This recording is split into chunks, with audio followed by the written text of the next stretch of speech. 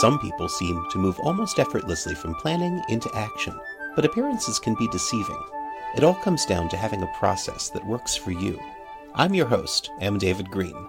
Hack the Process is a show about looking at the systems and processes that we build our lives around to support mindful, meaningful progress. This show explores ways that people get past that pivot point, from having a fantasy to putting something real out there into the world. If you're ready to stop planning and fantasizing and start taking action, let's hack the process together. As a serial entrepreneur, Justin McGill has embraced the concept of radical transparency, sharing the successes and failures of his ventures openly every week as the co-host of a public podcast, Zero to Scale. That's allowed him to turn both his internal and external research into marketing and grow the audience for his current company, LeadFuse. In this episode, Justin will tell us how he went from working in a trucking company to launching his first business, what he learned from reaching out to the author of the book that taught him about sales, and how he's integrated both his personal and professional life through the project management tools he uses.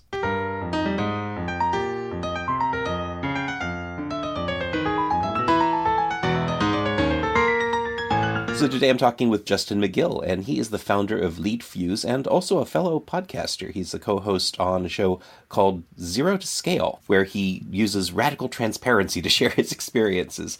And I'd love to talk with you about that. Justin, how are you doing today? I am doing great. Thanks for having me. Fantastic. I'm really excited to have you on the show. I've listened to some episodes of Zero to Scale, and you and your co-host are out there sharing your experiences as you found your companies and build them from start to finish. I'm really curious how you came up with that idea. Yeah, it actually originated from just being a big fan of Groove's blog. So groovehq.com/blog. If you go there, they do a really good job. The founder, Alex, just puts together really good weekly content about, something he's learned in his business and kind of shares that. And they kind of document their journey a little bit. And so I wanted to do the same thing, but in audio format with a podcast. And luckily, I met Greg, who is my co-host on that podcast. And through a third party, we eventually joined into a mastermind group, but he had a lot of podcasting experience. And so I was able to kind of lean on that. And so we started it. It's, it's been about a year and a half in, and we just kind of document each week the things that we're doing in our businesses to help grow and scale them. So pretty fun. It's interesting because what it does for the community and the people that listen, they just feel like they really know you and kind of how you think and how you operate. And it's been an interesting experience. I mean, it's led to investment funds and customers and all of that as well, which is obviously, just icing on the cake, I guess. Yeah, I think it's probably particularly relevant for the type of business that you're running. Why don't you tell people a little bit about what LeadFuse is and what you've been building? Yeah, so basically LeadFuse is a lead generation platform for B2B service companies. And so we gather all of the contact information on your ideal target market and then allow you to facilitate the communication to them through cold emailing. We automate the follow-ups and have built-in reply detection. So if leads respond, they're not getting your follow-ups, that sort of thing. So yeah, it's just kind of a way to help scale your lead generation. This way you're kind of focused on people that actually respond and are interested versus spending all of your day maybe just doing cold calls, for example, to try and generate new business. So just kind of puts that on autopilot. That's very cool. Is it something that you came up with because it was something that you yourself needed? Yeah. So actually, I started a digital marketing agency about 8 years ago. And one of the challenges I had early on was I just didn't know how to get customers. And so I ended up kind of building some software that would scrape different sites and then pull in contact information. And then I would go in and from Whois or if their website had an email address, right? And then I would go and follow up and send them an email. And then gradually I kind of built into that a solution that would automate the email sending and just kind of have merge tags and whatnot. So that way the information, like their domain could be used and maybe their keyword ranking and the keywords and whatnot. And so kind of built that software in addition to some other software. I was like scraping Craigslist for, SEO jobs and digital marketing jobs and everything. Ended up kind of automating that process simply because I was spending 6 hours a day doing that manually originally. And so kind of had these different components, these different software utilities, if you will, that I had built up over the years from my agency, got to a point where, scaled out the agency, got a team in place, and was kind of ready for the next challenge. And so I just decided to kind of look around and see what I had already at my disposal so that I could maybe start a software company a little quicker. I had tried a software company before that And it was like what I call a campaign management system for marketing agencies, just to kind of manage that process. But spent 10, 11 months building it out and didn't tell anybody, didn't have any big launch or anything like that. Just put it out there and just fell flat. And so I was like, okay, well, I don't want to spend 60 grand and then 10, 11 more months building out another software tool. So let me just see what I have at my disposal, see if I can kind of maybe wrap a service around that initially so I didn't have to rebuild the software. So basically, I would just use the software myself, but kind of be that service layer on top of it, if you will. And it started as a kind of a done for you service where customers would sign up. I would I'd go find the leads through the software, kind of remove duplicates and all of that, and then write the email copy, set up an email account, do the email sending, the follow-ups and all of that. And then it kind of graduated into a full self-service type SaaS solution at this point. It sounds like you started off by doing a lot of stuff manually that you ended up being able to automate over time. Yeah, that's exactly it. Yep. So if I've been keeping track correctly, it sounds to me like you went through 3 companies before you got to the point of building this current one. Yeah, probably a 4th and 5th too, just on the side, though they were side projects that for one reason or another just didn't make it. Like one, for example, at my agency, we had a property management customer that came on, big account for us. They had 30, 40 different locations. We're going to do marketing for all of them. And so one of the team brainstorms we had was, okay, how can we go above and beyond for this customer, beyond what they just signed up for? And one of the concepts we came up with was like a community newsletter. And in that newsletter, we would share events that are happening there at that community, but then also reach out to some local businesses and try to secure like some discounts and special offers for the residents. And we ended up spinning that off into kind of its own business model. What we thought was a two-sided marketplace, and that, which I wouldn't normally advise, because you need, like, Amazon's a two-sided marketplace, right? You have your buyers and sellers. eBay, you've got somebody that buys and somebody that has to sell, right? Well, in this case, we needed to get property management companies on board with allowing us to market their communities to local businesses. And then we needed local businesses to be interested to pay us money, because that's where the revenue would come from. And so we signed a top 10 property management company here in the States. And I mean, it was taking off. I mean, we had sales reps kind of plugged into our CRM where, basically our CRM we had custom built, where we utilized Google Maps API, and we pulled in all of the local businesses around the apartment community. And then we would have people making cold calls directly to those businesses just to get an email address, because we would use this system to, they would click a button and then our system would send out automated emails after that. And this is when I really saw the power of what this could become and what I would ultimately integrate into LeadFuse. But in any case, the business was going really well. The sales reps loved it because they clicked a button. We'd have an email going out. You were interested in getting your special offer in front of our residents, or, we're going to print in 2 weeks.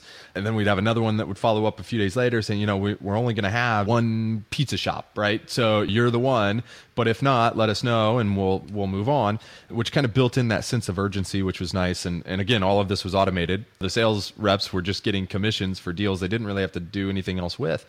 And so we were getting deals every day. I mean, projections were insane. We had the property management company that signed up as a customer actually wanted to be an investor into the business.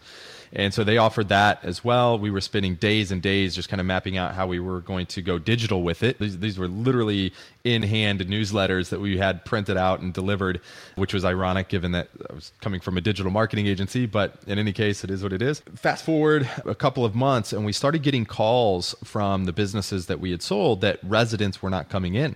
The first couple of times, we're like, oh, well, let's improve your offer. Let's rotate that out and maybe come up with a new one. Well, we got more and more calls saying that people weren't coming in, right? And so basically we talked to residents and they were fine with their Living Social and their Groupons, and they didn't care about these little coupons that we were sending in these newsletters. It basically had to fold because we were not able to deliver value to those local businesses. And each of these apartment communities, there's only so many local businesses within, a 5-mile radius that would even be interested in advertising anyway. And so you're going to burn through those pretty quick. Yeah. So unfortunately, we had to shut that down. I came to the realization that was almost a 3-sided marketplace, right? We had the property management company that we had to get on board. We had the local businesses we had to sell. But then ultimately, what mattered the most was the one thing we didn't validate, which was that residents were going to end up using it and they would find value in it. It always comes down to the customer in hand and what they're going to do with your product. Yeah, exactly. So to us, our customers were the local businesses, right? But really, we had two sets of customers that we had to account for. And so, my lesson learned there was identifying anything and everything that impacts your revenue, and kind of work your way backwards from that to identify, what needs to be done to validate that you're on the right path. It sounds like you took a lot of learnings from the digital agency that you were working for and tried to apply those in your business. I'm curious, what were you doing with that digital agency? Were you on the tech side? Were you on the marketing side? I founded it initially. And so then from there, I ended up bringing on, a salesperson as a partner, which I wouldn't necessarily recommend. I mean, that in that case worked out, but typically your first salesperson is not going to work out. Got lucky there. Hasn't been the same in some other ventures that I've tried. So I don't really recommend that being your first hire. But in any case, it was for me, and it worked out. After that, brought in an operations person to kind of take that workload off my plate. So then I didn't have to focus on work or sales. I could kind of focus more on growth and strategy. And so that's kind of how that got built out. And then a couple of years ago, I stepped down as CEO, just serve as advisor. So, I'll have a call with the team usually like once a month. I'm there for questions. And so, I spend about an hour a month on it now, but it's good. The team is in place and I trust them to get the job done, I guess. So, I can focus on other things and new challenges. I like that you've set up a business that's essentially self-managing, that's just keeping itself going, but it's something that you built from scratch. Yep, absolutely. Yeah. A lot of blood, sweat, and tears for sure.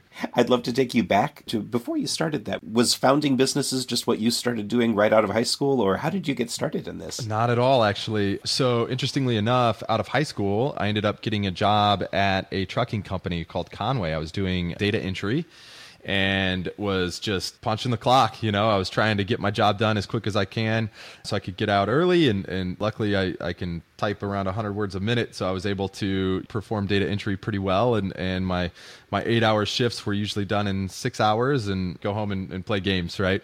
As I started getting older, I kind of was working my way up. And I ended up being a supervisor by the time I was 21. I was managing people 3 times my age, which really helped me later on in business, coming to the realization that as a leader, you're not going to be able to make everyone happy, and you shouldn't try to make everyone happy. You just have to make the best decisions that you can and move on. And if they're wrong decisions, then you learn from it, right? That was a really good lesson for me to learn very early on. As things were looking up in regards to, I guess, my career trajectory, at the end of the day, it was in an industry I had no passion for, and it was nothing that I wanted to do. And I got to a point where I didn't want to keep moving up because I was going to start making money at a level that would be very difficult to walk away from. If you start making $90,000, $100,000 a year, you can't go back to 40,000 and try a new career, right? And so I was a little nervous about getting locked into that world. My family was in that world. My mother, my grandmother, they were both in trucking, and it was just not something I was interested in.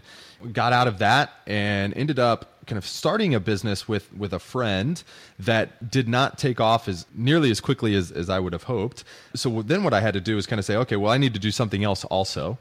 And so that something else was what I decided to do was web development. And that was simply because in high school, I learned Dreamweaver and Photoshop and found that I enjoyed building websites and thought that was just awesome, that I could do something and see it pop up on a screen. And I got a kick out of that. But ultimately, after getting my first web development customer, what I realized is I don't really like doing that for other people. And so kind of transitioned that web build type business into a marketing agency. And that's kind of how that evolved. That's quite a big jump, actually. And I know a lot of people who are doing development work, they shy away from the marketing side of things because they're more attracted to the engineering side, and they know how to do the technology, but they don't know how to do the people quite the same way. Yeah, so luckily for me, because typically your techie guys, they're not that good with communication. They prefer not to have that communication, right? And so that can be a detriment. But for me, I didn't necessarily come from a technology background. I mean, and I still don't necessarily. I mean, I still consider myself a non-technical founder, just because I don't really do any coding. So the websites I was doing, I was building websites with tables and everything you're not supposed to do, right? And Dreamweaver asked me to build it from scratch. I mean, I really wouldn't know. But you know what you're not supposed to do. Yeah. I can look at it and kind of see, and diagnose what's happening. But building an app or a website from scratch is just not something that I would do.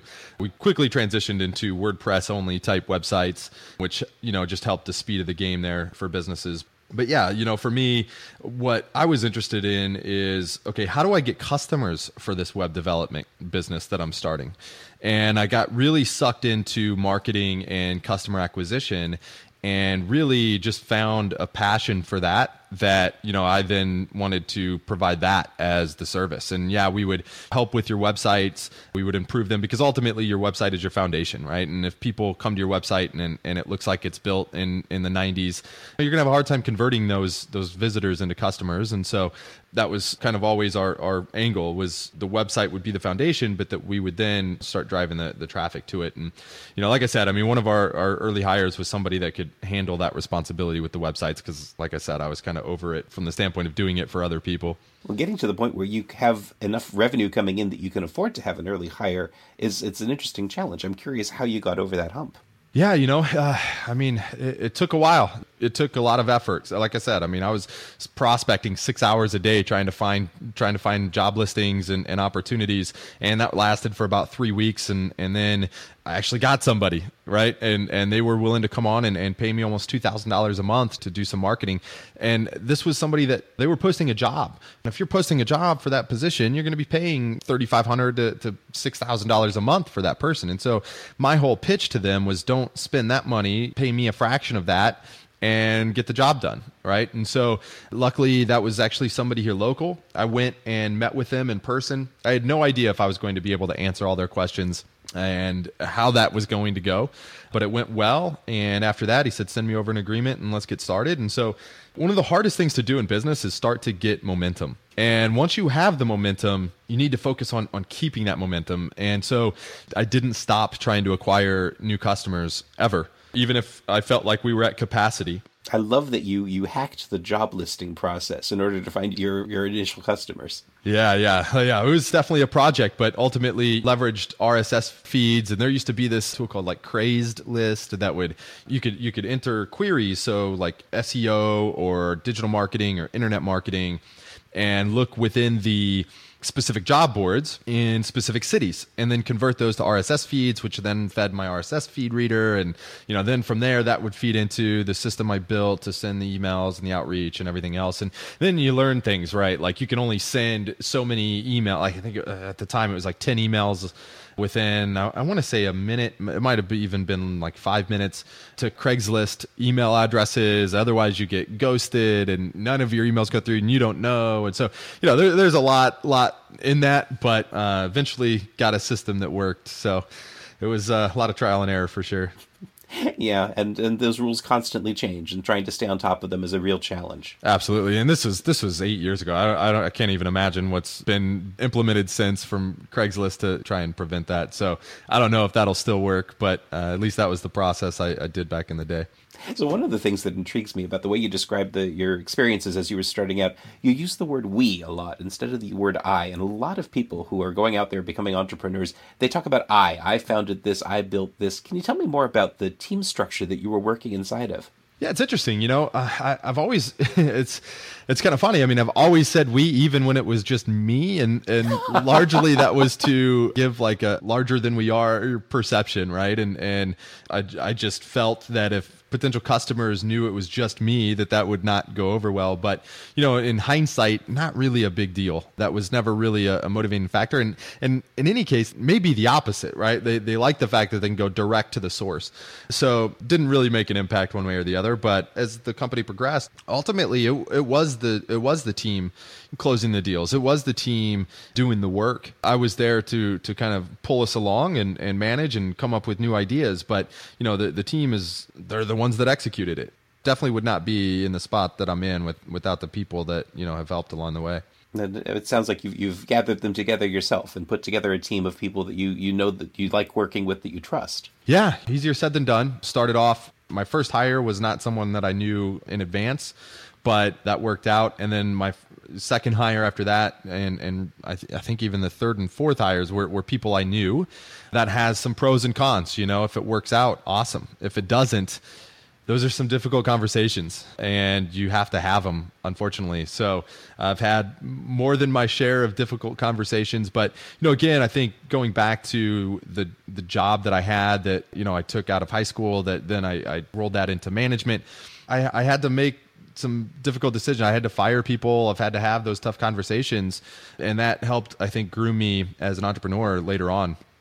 I think learning management early on at somebody else's expense is definitely a benefit when you're starting your own business and you have to become a manager yourself.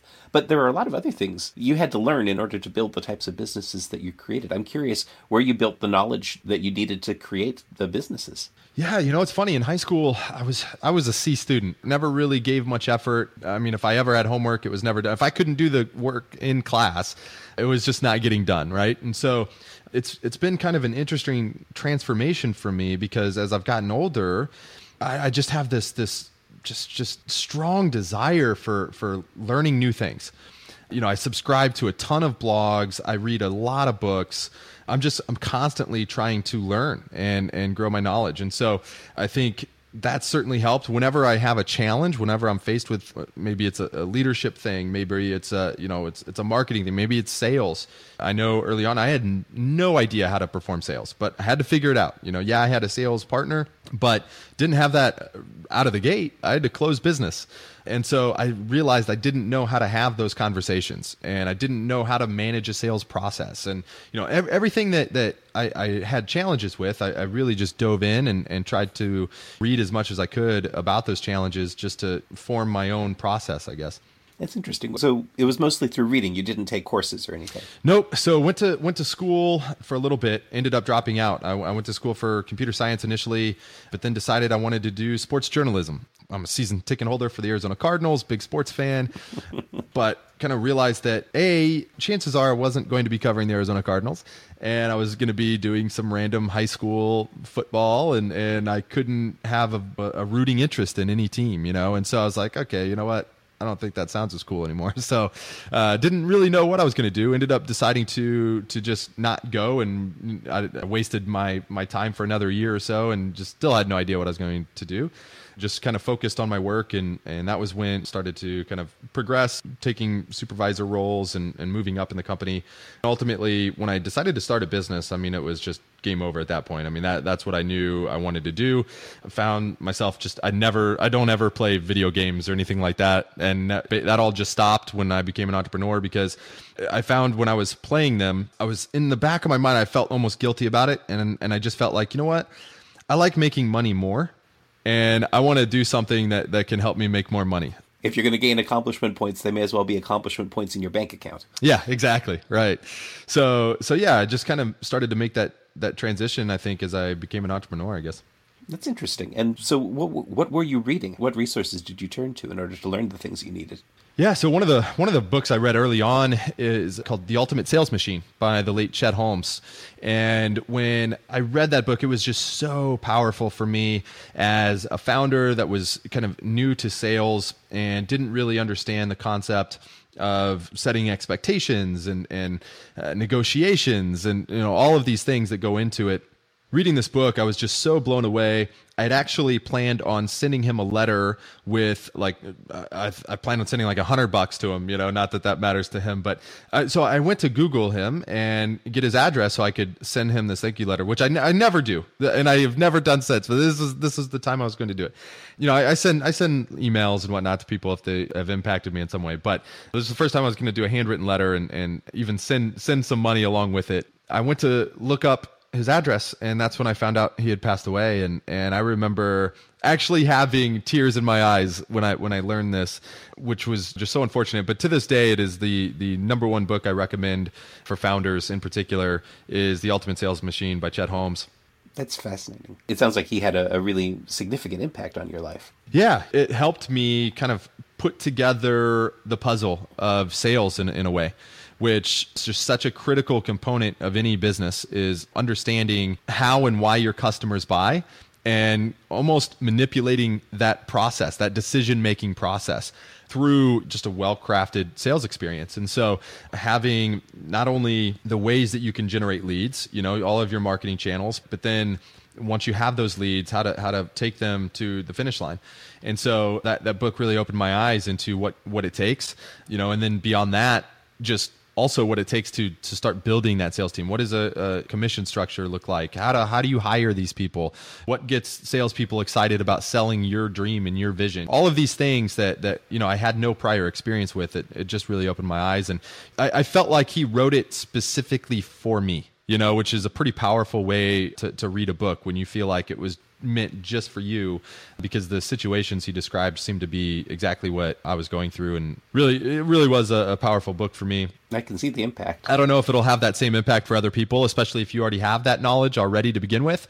But if you're lacking those sales skills, I would definitely recommend starting with that book. Well, it sounds like you got more from that book than just the things that you learned from it. It sounds like you actually found this person sort of as a role model. And it doesn't sound like in your life you had a lot of other people to model yourself after who were doing the sorts of things you were looking to do. Yeah, great read, man. Are you a poker player? I'm a podcaster. Yeah, sure. No, that's a great read. No one in my family really was an entrepreneur. I definitely did not have that role model or anyone to follow that was close to me. So yeah, I turned to books to learn from. And yeah, I think you nailed it. Chet was somebody that I grew fond with just through his words in this book, and certainly looked up to him for sure. So, I wanted to see what else he had done, and was kind of part of my inspiration for even sending him a letter. Was I actually wanted to get on his radar and meet him and do all these things, and that's when I realized I just wasn't going to be able to do that, unfortunately, with him passing. And so yeah, it was unfortunate. Well, one of the things you did mention earlier on is that you were involved in a mastermind more recently, and I always associate people who get involved with masterminds with people who recognize the value of having strong mentorship in their lives. It's so fascinating because you can learn so much just by going through these mastermind sessions with other people. Ideally, these other people are in similar situations as you, but it's nice because I've kind of taken this mindset of, if I'm facing a challenge in my business, what I'll do is disassociate myself from the business. I'll act as if I'm an outside consultant now, and I see this challenge and where we're at. And if I were advising myself, right? What would I recommend doing in this situation? And it's unbelievable how that changes the scope, because it's so easy to get lost in what you're doing. Whereas if you take a step back and say, okay, if I have all of these challenges, so if I know revenue's not growing and I'm sitting here screwing around with product specs and new features, would I really advise that to another business? You know what? Keep pounding on those features. The revenue will come, right? No, I wouldn't say that. Right. So I would say, okay, well, you know what? Maybe I need to stop building features and I need to focus on marketing channels or the sales process or something growth oriented. It's a little easier if you just step back. But what's nice about a mastermind session is you get that from other people too. And these are people that intimately know your business because you're meeting on a regular basis, and all the walls are down. You're sharing revenue, you're sharing personnel problems, you're sharing growth strategies and all of these things that go into what impacts your business. And so to have people that are in similar situations providing that feedback, is definitely very helpful, and I would recommend it to any founder. And that can be very powerful, I know. And one of the challenges is finding a mastermind that you're comfortable with. And I'm curious, can you tell us a little bit more about the mastermind you're involved in? Yeah, so I'm actually in two masterminds. I'm in one with my podcast co-host Greg Hickman, Brian Castle, who has a podcast called Bootstrapped Web. And the three of us are in it. This started as kind of a productized service mastermind. So at the time, we all had productized services, but I've since evolved LeadFuse into a full-blown SaaS product. The second mastermind that I am in is SaaS focused. And so it's with Jordan Gall of carthook.com and then Patrick Campbell of priceintelligently.com. It's just the three of us, and it's solely focused on SaaS related problems. And so with LeadFuse, we kind of offer a service component, kind of this, as Nathan Barry dubbed it, concierge onboarding, where we help users with their email sequences and provide best practices and all of that. So there's still a little bit of a service component. So I'm in both, get value. The productized service mastermind, we actually have just recently transitioned to kind of just a Slack chat only. We're no longer meeting on a weekly basis. The SaaS group is every other week session on Friday. We get together and just kind of pound through issues that we're facing and get some feedback from the other members. But yeah, it's worthwhile. That's interesting. So are you co-located with your fellow mastermind members? Nope. I mean, everybody's all over. So I've got one. So Jordan's in Oregon. I'm in Phoenix. Patrick's in New York. So that kind of makes, Boston. So that kind of makes it interesting because we're literally East Coast and West Coast there. And then my other one with Greg, who's in Denver, and Brian, who is in Connecticut. So same kind of situation there, but hasn't really been an issue. We found a time early on that works, and it's been that way for almost a couple of years now. So you guys are in similar industries, but you didn't work together, or how did you find each other for these mastermind groups? Yeah, great question. So Brian Castle actually came to me, and I decided if I wanted to join a mastermind, I wanted to not be the one that was giving out all the tips and strategies, right? Like I wanted to learn something from these people. And so I'd actually come across Bootstrapped Web because I looked up in my podcast player, I just looked up Bootstrapped, and it came across Brian's podcast. And Jordan Gall is actually a part of that as well. He's a co-host on there, but originally it was just Brian. And I had kind of wanted to get on his radar a little bit just to get to know him. So I would comment on the episodes, and I would tweet at him, and I would share their podcast episodes. And that kind of helped me get on his radar a little bit. So then I'd share a blog post with him. And one day he just randomly reached out to me direct to see if I'd be interested in doing a mastermind with him and this other guy, Greg. That's when Greg and I met, and we started doing a podcast together, Zero to Scale. And then through that, I knew Jordan, and because we'd met up at a conference in Vegas called MicroConf. Amazing conference if you've never been. It's the go-to every April in Vegas. I won't miss it. But in any case, we met up in person for the first time, and then it was after that, I was like, we're transitioning from productized into a SaaS component, SaaS software, really entirely. And so I wanted to get with people that had experience in SaaS. And so that's when I decided to reach out to Jordan and then Patrick as well, who I had actually invited on as a guest for the Zero to Scale podcast early on. And he joined us, and I just reached out because I knew he was deep into SaaS pricing in particular and had a lot of insights from all these customers. And so that was somebody else I could learn something from. So yeah, I recommend getting on somebody's radar that you admire, that might be in a similar position as you, and start to get to know them a little bit and be a resource for them, and then see if they'd be interested in kind of formalizing that relationship a little bit into a mastermind. Yeah, I like how that sort of led to the Zero to Scale podcast, which, as I mentioned before, it's a little bit like listening in on a mastermind, because you've got this radical transparency where you're sharing everything about your experiences. I'm curious how that's been developing. Yeah, I'm so glad you described it that way, because that is exactly what we described it as when we came up with the concept. Was let's just basically have this open mastermind session where we're going to talk about what we did not get accomplished from the week before that we said we would, just to hold each other accountable. And then let's talk about what we did do for the business and kind of what impacts that's having. The third kind of part of the show is just our plans for the upcoming week. And so the next week, again, we'll start with the fails from the plans that we didn't get done. We'll kind of talk about why that is. And I think that's important, because that's the thing, right? You listen to podcasts and you read blogs, and it just seems like, man, everybody's just grow, right? Like everybody's just moving forward, and I'm sitting here, I don't know what's happening, but my business isn't growing like theirs, and whatever. And so this is just a week by week look into the business. I mean, a couple of weeks ago, we've been having some churn due to some product problems that we're in the process of fixing, and it's like I have to go and talk about this in public with everybody listening, that our revenue went backwards. It can be tough, you have to be okay with it. But like I said, I got so much value from Groove's blog, and also Buffer. They do a really good job of sharing their journey. Just felt like the missing component was the struggles and what it really takes on a week-to-week basis, not just a blog post about it, but really diving into, okay, these are the tasks that I actually did. These are the tools that I'm using. This is worth it. This is not worth it. Sharing those lessons on a weekly basis has been interesting. But yeah, you're right in the sense that it is almost like this public mastermind, if you will. One of the things that I get out of it is this deep introspection that comes out of having to produce content on a regular basis where you're sharing this experience, and the degree to which it focuses you on what you have to think about for your own business, just so that you'll have something to talk about in the show. That's exactly it, right? Like if I just sat on my hands all week, that would not make for a very good podcast episode. And so if I'm doing things that maybe I shouldn't be doing, I'm going to be advising people in a way that are listening that this is what I worked on. And so you really have to be careful about what it is that you're talking about. And because of that, it really helps me focus on things that matter. And so, because again, I don't want to mislead people or give bad advice. We've prefaced that from the beginning that, listen, we don't have all the answers. We're going to make do the best we can.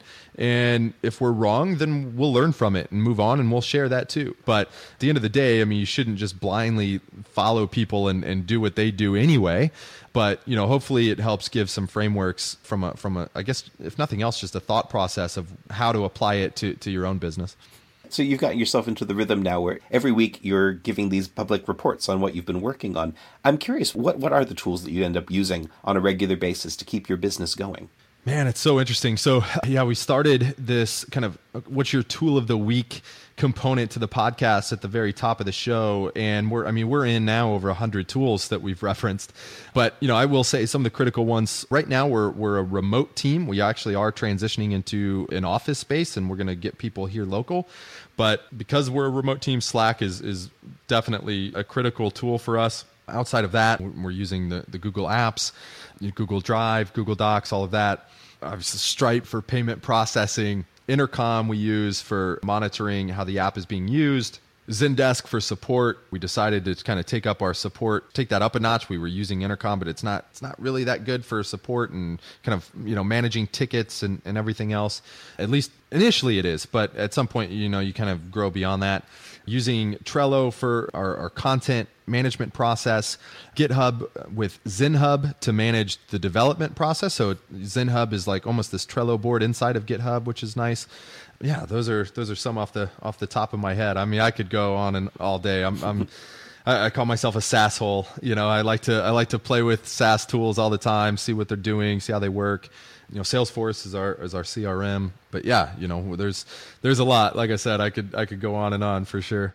The marketplace is endless, and there's constantly innovation happening, and you need to stay on top of all of the tools. It's just as hard as trying to stay on top of all of the ways that languages evolve when you're doing web development. Everything keeps changing so quickly these days.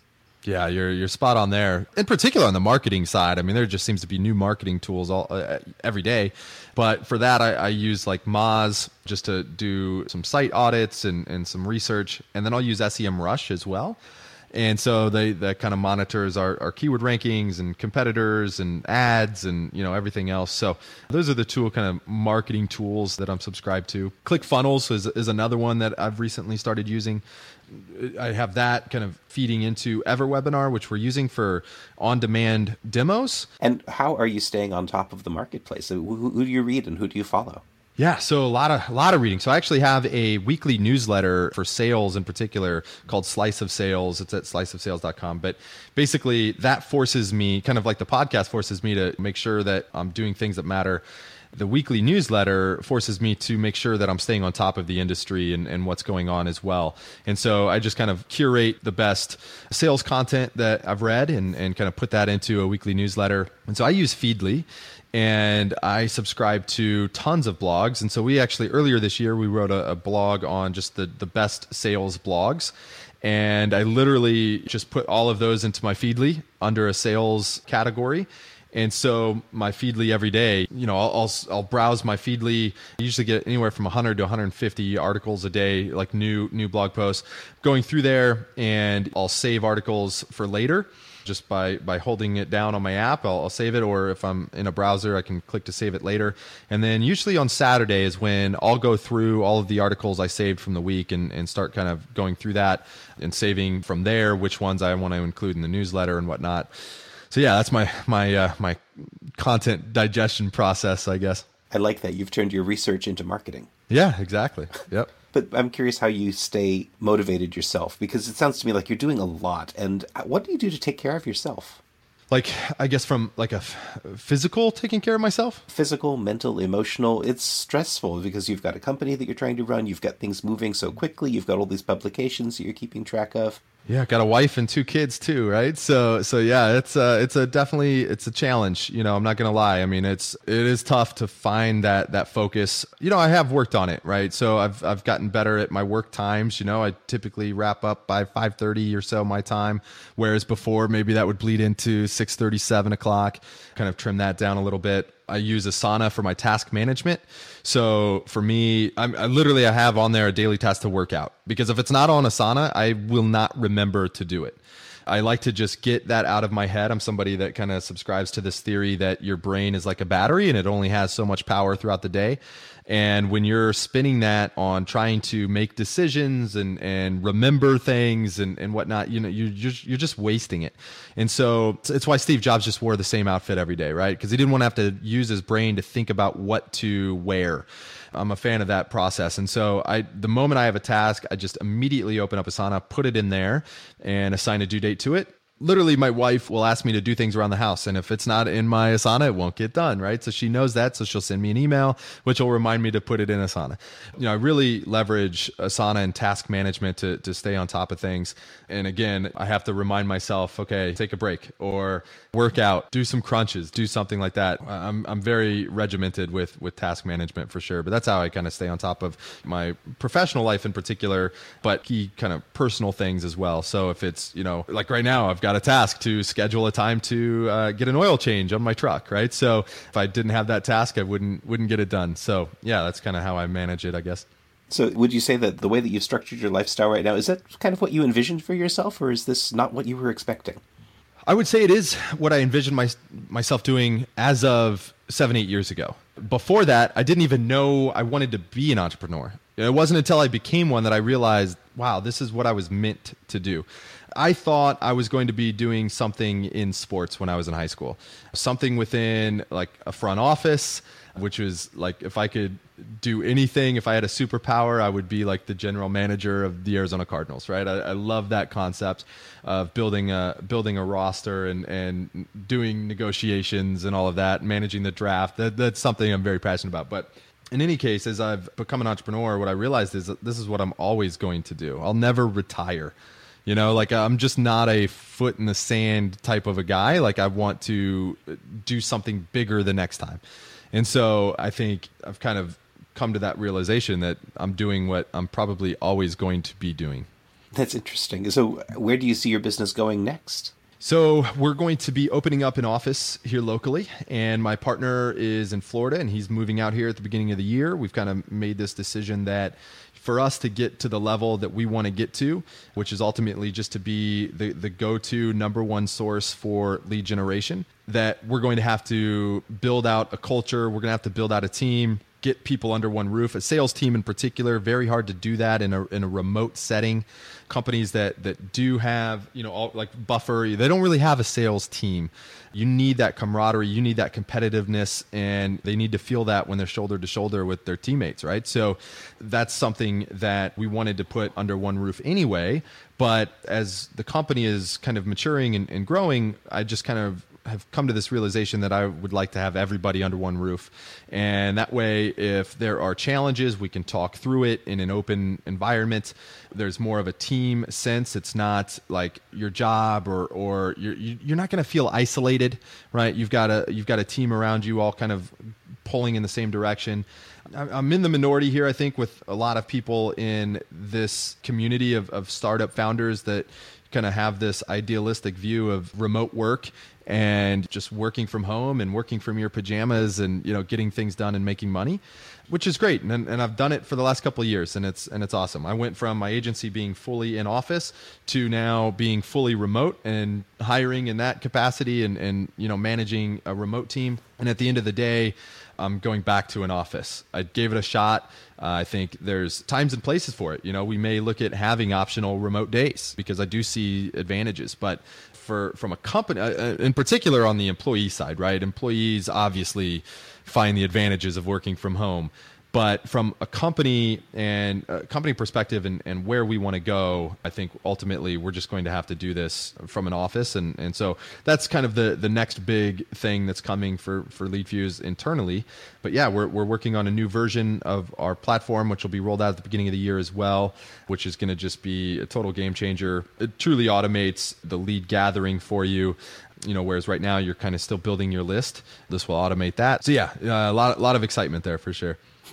It sounds great, and I think that there are a lot of people out here who are listening are going to be interested in getting in touch with you. How can people find out more about LeadFuse? Yeah, absolutely. So you can go to leadfuse.com.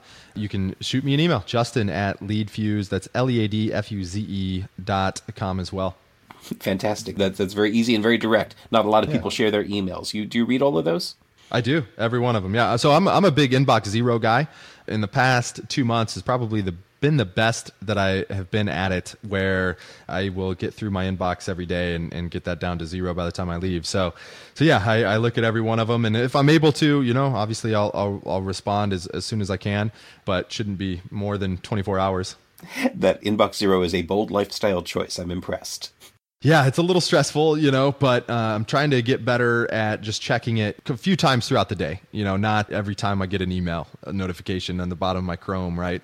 Try to avoid that. I turned off email notifications on my phone, so I want to streamline that a little bit. But at the end of the day, I'd like to leave my desk with my emails taken care of. Interesting processes. Thank you so much for sharing with us today. Absolutely. Are you glad you listened to this episode of Hack the Process? Then take an action now. Make a note about something you just heard and how it's going to help you as you hack your own process. And let me know about it. This has been M. David Green, your host for Hack the Process. You can tweet me at Hack the Process, leave a review for the show on iTunes, and visit hacktheprocess.com to check out the show notes for this episode and join our community of process hackers. Thanks for listening.